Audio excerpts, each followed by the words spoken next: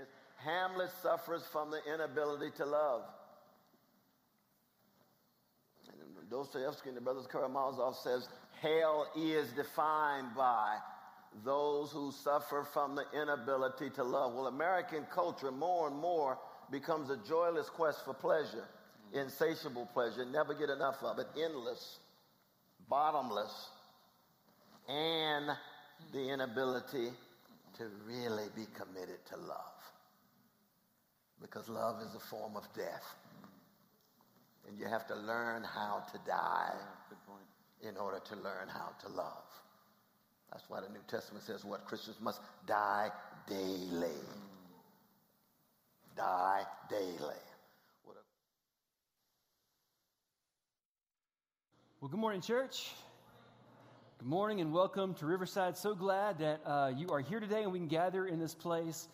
Once again, it's such a joy to be here. And if it's your first time with us, if you're a returning guest, if you're watching online, we want to say welcome. We're so glad you're here, and we hope that you'll find what so many of us have found, that this place really is a place you can come home to, a place where you can belong. All month long, we've been talking about this idea. What does it mean to love different? And it's Black History Month, and it's been an incredible month for me personally, and I hope for us as a church to maybe listen to some important voices about this idea of love. Voices like Martin Luther King Jr., like Maya Angelou, and then today from Cornel West. I think Cornel West is right when he says this, that love is a form of death, and you have to learn how to die in order to learn how to love. That's why in the New Testament it says, what? Christians must die daily, die daily. What does it mean to love different? This past week, I was really blessed. I get to do this a couple of times a year, to go up to Lake Dallas to a monastery and spend a day on a spiritual retreat. While I was there, I was reminded of this great story about a young man who decided he wanted to become a monk. And so he went to a nearby monastery and met with the head guy in charge, the abbot, and said, I'd like to become a monk. And so the abbot said, That's great. That's fantastic. I'll show you to your room. I'll give you your new robes. I'll tell you what your daily tasks are. But the way you're going to begin is you're going to learn through the spiritual practice of silence. So for the next 3 years, we want you to begin by practicing silence. At the end of each year, you can come back to me and you can say one thing. So the first year went by, and sure enough, the young man came back and he found the office of the abbot, and he walked in his door and he said, "Cold rooms." He left the office, went on about his work. Year 2 went by, and sure enough, after year 2, he came back to the abbot's office, and he said, "Bad coffee." He walked out. The next year went by, year 3 went by, and he came back to the abbot's office. This is after 3 years of silence, and he walked into the abbot's office, and he said, "Cold showers." And then he said, "I don't think I can do this anymore." To which the abbot replied, "That's good, because all you've done is complain since the day you got here." I don't know about you, but it made me wonder this question. And it's something I've been thinking about all week as I've been praying and planning for our time together today. What do you want to be remembered for? What do I want to be remembered for? Some of you know, you'll remember that just a few weeks ago, the New Orleans Saints played the LA Rams in the NFC Championship game. The New Orleans Saints lost that game. It was quite the hot topic of conversation. If you're a football fan, you know about this. Towards the end of the game in the fourth quarter, the referees missed a pretty blatant pass interference call that more than likely changed the outcome of the game, and the Saints lost the game. And of course, it was all the rage on the radio. Fans for the Saints were outraged, threatening to sue the NFL and all this crazy stuff. And you get all that because it was such a bad missed call in so many ways. But there was another headline that caught my attention after the game. Long after the game was over, after all the players left the field, the reporters were gone, the fans had all headed home or on their way. Drew Brees, the highly respected and well-known quarterback for the New Orleans Saints, made his way back down to the field. There was still a reporter there named Diana Rossini, and she took this photo with her cell phone. It's a picture of Drew Brees on his hands and knees, tying the shoes of one of his sons. And after that, you could see him on the field, long after everyone is gone, after a devastating loss, more than likely due to a missed call by a referee that that removed the possibility of him playing now towards the end of his career in another Super Bowl. What's he doing after the game? He's playing football with his kids. He was interviewed and he said this. Drew Brees said, the first thing I did after the game was go upstairs, see my family, and then take my kids down on the field and let them play, because that's what we do after every game. So why should this be any different? It's kind of the thrill of their week to have the chance to do that. Just threw balls to my kids on the Superdome turf, was their holder as they kicked extra points. I was dad. I don't know if his kids will ever remember that was the night that their dad was on the team that lost this incredible game of incredible significance that took away the opportunity for him to play in the Super Bowl. But you know what? I don't think his kids will ever forget that they got to play football with their dad on an NFL field after a playoff game that night. What do you want to be remembered for? What do we want to be remembered for? I think it's an important question for us individually, but also for us collectively. Like, what are the things that we want to be known for as a church? You know this, that more and more church and churches are known for all the wrong things. We're known for what we're against. If you were to go ask somebody outside these four walls who doesn't go to church, who isn't a part of a church, what are churches for? They'll probably begin by telling you all the things that they know that churches are against. This is what churches are known for. We're known for what we're against. We're known sometimes as complainers. People see us on Facebook, they follow us on social media, and they see all the things that we complain about, all the things that we don't like. That sometimes we're known as complainers. We're known more and more. Check the headlines any week you want, and you'll see another church scandal pop up. You'll see something that someone did, something that someone in church leadership did, and it's been in the dark for so long, and now it's brought to the light, and now church or churches at large are known for different scandals that have gone on. And it's horrific, and it's terrible, and I wish it wasn't true. I'm glad, personally, it's being brought to the light, and it's not being kept in the dark anymore. But if you were to ask someone outside these four walls, someone who doesn't belong to a church, what is a church known for? They're likely to tell you something like that. And they're also probably going to say, well, really, church is the only time you go to a church is when you have it all together. Because when you walk in the door, they're going to ask you the question, how are you doing? And the response they want to hear back is, fine, how are you?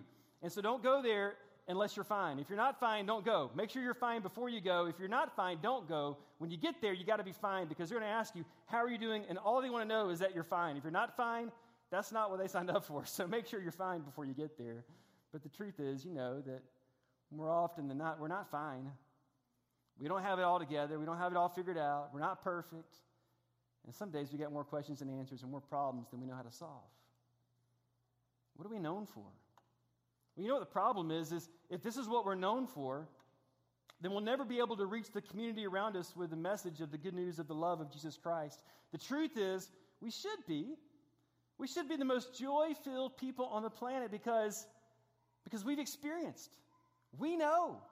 We have tasted. We have seen the love of God expressed in Jesus Christ. If we're here in this room today, chances are at some point in your life, you experienced the incredible love that God has for you through Jesus. We should be people that are known for the love and the joy that just leaps out of our lives because we've experienced this incredible love for God. But more often than not, we're known for all the wrong things. I think this is precisely the problem that the church in Corinth was having. All month long, we've been talking about the church in Corinth and 1 Corinthians 13, maybe the greatest text ever written on love. And we've been trying to walk through that slowly together as we lean into this idea and this question, what does it mean to love different? But I think at a very fundamental level, this was the problem for the church in Corinth. They were becoming known for all the wrong things. They had been given incredible gifts of the Holy Spirit for the purpose of coming to know God more and for the purpose of making Him known to those around them. But they were using those gifts to make a name for themselves. They were arguing and fighting over which gift they thought was the most important, which they thought was the most prominent, the most special. And they were all angling to be people who had those gifts so that they could be known as the greatest. And so now Paul, the author of 1 Corinthians, also, by the way, the person who started this church in Corinth, is now in Ephesus. He's in modern-day Turkey, and he hears about what's going on in the church in Corinth. Long before cell phones and social media, word gets to him what's happening back in this church that 3 years ago he started. He had lived in Corinth for a year and a half, and he had loved this church, he had served this church, he had led this church, he had nurtured this church, he had grown this church, and then he had left and moved on to do the same thing in other places. Now it's 3 years later, and Paul gets word about what's happening in the church in Corinth, and they're becoming known for all the wrong things. And so he writes this letter, 1 Corinthians 13, to the church in Corinth, and he says, listen, you're becoming known for all the wrong things. You're striving for all the wrong things. You're going after, you're pursuing things that won't even last. They don't really even matter, not in the way that you think they do. If you have your Bibles or your Bible app, I want to invite you to open up to 1 Corinthians 13. We'll start in verse 8 today. And here at this part, I want you to listen again to what Paul says as he's trying to speak the truth in love to this group of people that he knows and loves. But they've gotten this one idea out of alignment. He's trying to bring it back into focus. And he says this in 1 Corinthians 13, verse 8. Prophecy and speaking in unknown languages and special knowledge, these spiritual gifts that you have been given by God's Holy Spirit for this finite time and for a very specific purpose, you need to know they will become useless. In other words, you have received these spiritual gifts from the Holy Spirit of God for this moment in time, for a very finite time, a very specific time, and for a very specific purpose. But there's going to come a day when they're useless. And so if that's what you're striving for things that won't last, you're striving for things that don't really matter, and in the end, it's the wrong thing to be going after.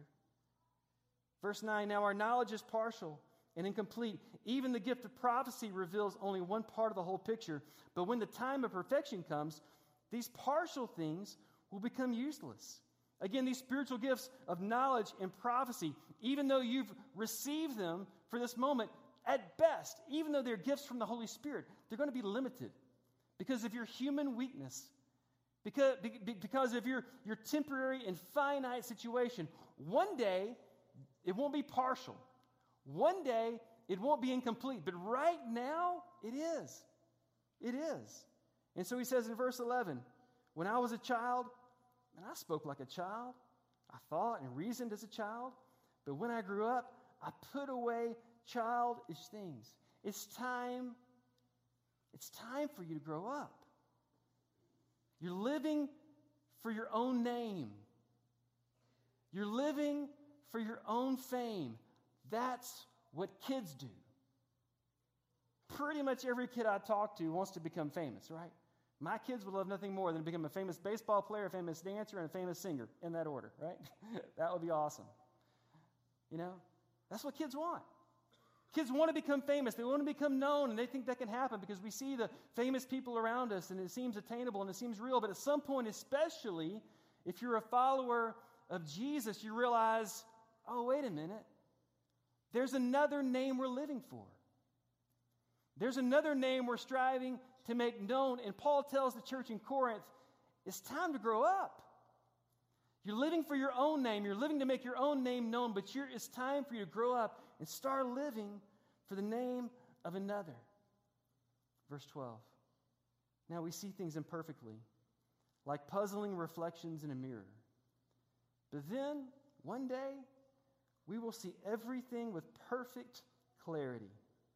All that I know now is partial and incomplete, but then I will know everything completely, just as God now knows me completely. The day is coming. And I think Paul thought it was right around the corner. The day is coming when you're going to figure all this out. When Jesus returns, and then you will be completely known. You will know, and you will be completely known. And all of this will become crystal clear. Because on that day, when Jesus returns, you will see what matters most. And Paul said it. We skipped it, by the way.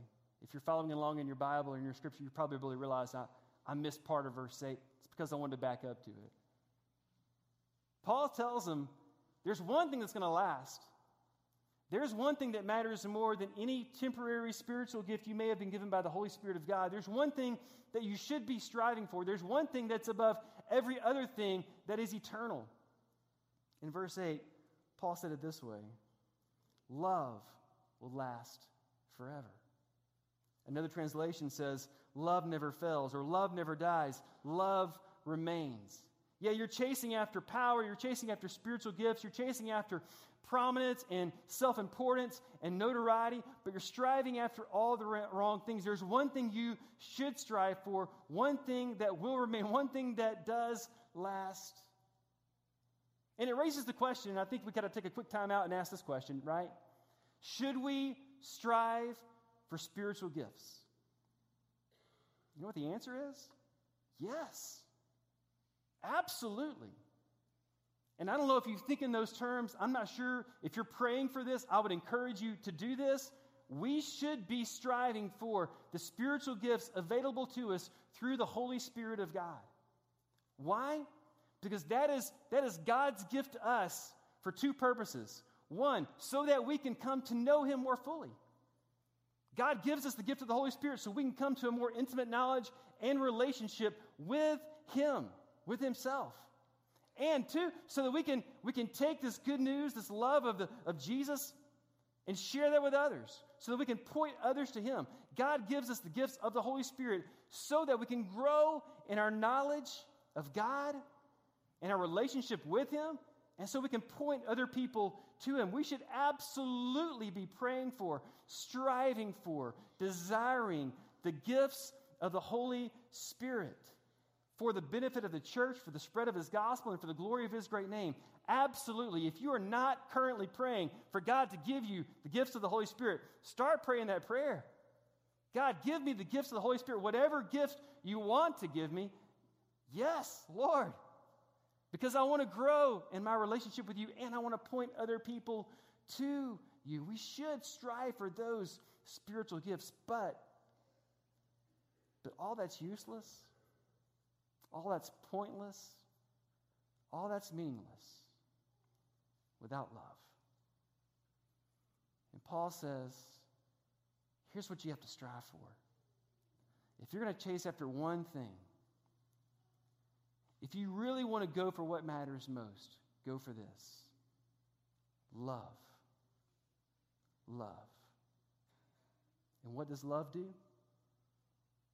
Love seeks to use the gifts it's been given to know God and to point other people to God. This is what love does. This is the activity of love. But the only way to do that is to be willing to die. And that's the question on the table today for you. Are you willing to die? Are you willing to sacrifice? Are you willing to lay down everything? Your preferences, your opinions, the way you like things?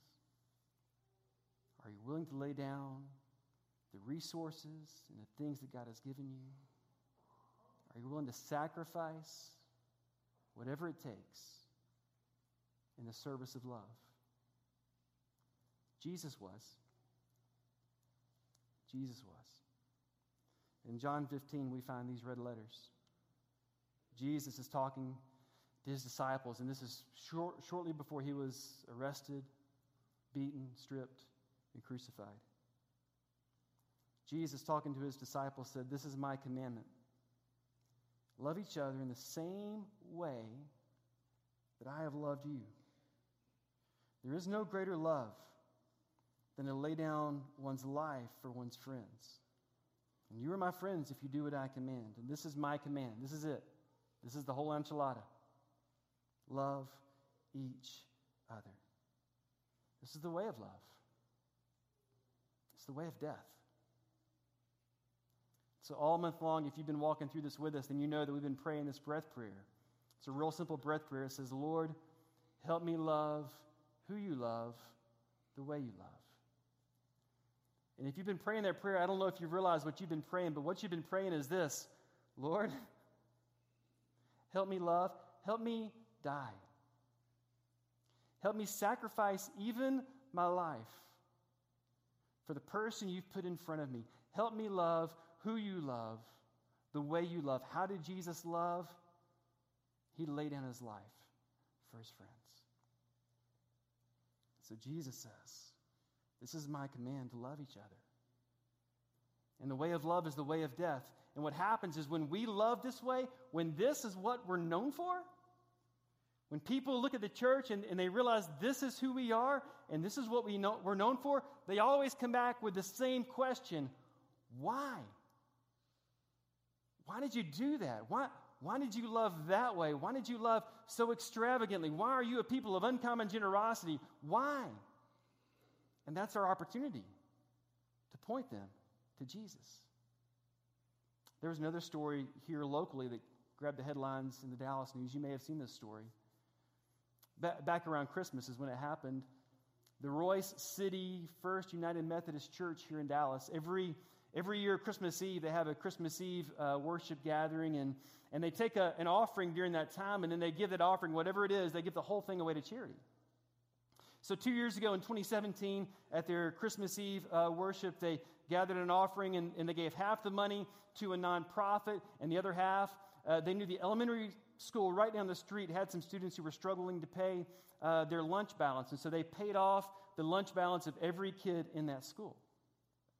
And it made them wonder, I wonder if we could do this for the entire ISD, for the entire Dallas ISD. What they found out is that, at least in the Dallas ISD, I don't know if this is true everywhere, but I think it's when you run up a tab of around $20 or $25, when that much is gone without payment, that you no longer receive a hot meal. A kid will still receive a sandwich, some fruit, and a carton of milk, but they don't receive a hot meal anymore. And so this church asked the question, do you think we could raise enough money to pay off the school debt of every kid who has a tab of $20 or more in the Dallas ISD? So this past Christmas 2018, when they gathered for worship, that was their goal. Pastor Chris Everson, the pastor of their church, had asked them this question a few weeks earlier. Hey, whatever it is you spend on Thanksgiving dinner and Christmas dinner, what if you just set that money aside and instead we just gave that so that we can pay off the debts of all the kids in the Dallas ISD who are behind in their lunch payments? So just a few months ago, during their Christmas Eve worship gathering, they passed the baskets, and this church took up $10,000. And with that money, they were able to pay off the lunch balance for 226 families in Dallas ISD. Now, before you think this is some mega church here in Dallas, this is a church of 200 members who decided that they wanted to do something to make a difference. They saw a local need, and they took quiet action. But it made public headlines. Why? Because the world doesn't understand this kind of love. They don't get it. And whenever they see it, they always ask the same question. Why? Why would you? You could have done so much for yourselves. You could have done so much in other ways. Why? Because this is the way we love. It's a sacrificial love. It's the same way I feel when I see these posts on our local Coppell Police Department's Facebook page. You may have seen this. This happened just a couple of weeks ago. They posted this picture and said, "Our thanks go out to the Riverside Church of Christ for the great lunch they served us yesterday. Everyone loves tacos, and cops are no different." Don't you love that? We didn't post that. They posted that. And I love that. Why? That's just one of the many ways I feel like we're trying to love different here in our community, in our context. And when the world sees that, they ask, like, why? Why are you doing that? And then that's our opportunity to tell them and to point them to Jesus. I don't know about you. I get asked about that quite often by people in our community. Hey, I saw this. What are y'all doing over there? And I get to tell them. I get to tell them about us, but I also get to tell them about why. And that's when I get to tell them about Jesus. You see, this is the reason we love the way we love. And this was Paul's entire point to the church in Corinth. You're striving after the wrong things. You're being known for all the wrong things. The spiritual gifts, the abilities, the talents, the resources, everything that you've been given by God, they've all been given to you for one purpose, for one reason, and that's so that you can know God and make Him known. We live to know God and make Him known. So yes, absolutely strive for, desire, pray for the spiritual gifts given by God's Holy Spirit. May God give you those gifts, but for this purpose, so that you can live to know Him more and then to make Him known. This is what we're striving for. This is who we are. This is what we want to be known for as a people who love different, who live to know God and to make Him known. But in order to do that, it means we have to learn how to die, how to sacrifice even our lives in the service of love for the sake of others. That means we have to walk into every conversation, every interaction, even with telemarketers, with this higher purpose in mind. Love. Love. Lord, help me love who you love, the way you love. So each week we've given you sort of a next step, a way to put this love into action, and today is no different. In a moment we're going to stand, and I'll have some people walk down the aisles and pass out some cards as a reminder, but here's the challenge this week. Here's how I would love for you to put love into practice, love into action. Take some time this week, and let's spend time with maybe someone you don't know very well, with the entire purpose to listen, to learn, and to love. And maybe that means that it could be this simple. After we're done today, a lot of you are going to lunch. Look across the room and grab someone that you haven't had lunch with before. Go to lunch with someone. We're all going to Rose's anyway. Sit at a different table with somebody you haven't sat with before, with the entire purpose of learning and listening and loving that person. Jesus said, the world around you will know you by your love for each other and your love for me. So we have to learn to love each other better. So let's do that. Let's put that into practice. Maybe that's as simple as this week you grabbing coffee with someone that you haven't just ever sat down with before and say, hey, let's get together. Let's get to know each other. Let's practice this way of loving different. Hey, listen, we can stay in our lanes. We can all keep going life as usual. But I think Jesus is calling us to live life a little bit differently, and that means that we love differently. And that begins with us loving each other differently. And then that carries over into us living a life that lives to know God and to make Him known. Hey, church, if you would, let's stand together. I want to ask those people who've been asked to take those cards, go ahead and make your way down the aisles and pass those out if you don't mind. And let that be a reminder to you this week to pray the breath prayer, but also to take this next step, to sit down with someone you don't know very well and get to know them better and spend that time together. What do we want to be known for? Hey, let's not be remembered for how often we complained.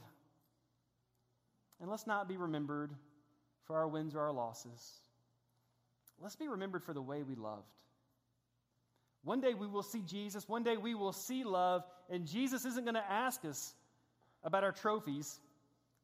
He's not going to have any questions about our successes or maybe even our failures. He's going to ask us one thing. Did you live to know me and make me known? Were you willing to die? Were you willing to lay down your life for your friends? Because at the end of it all, only one thing remains, and that's love.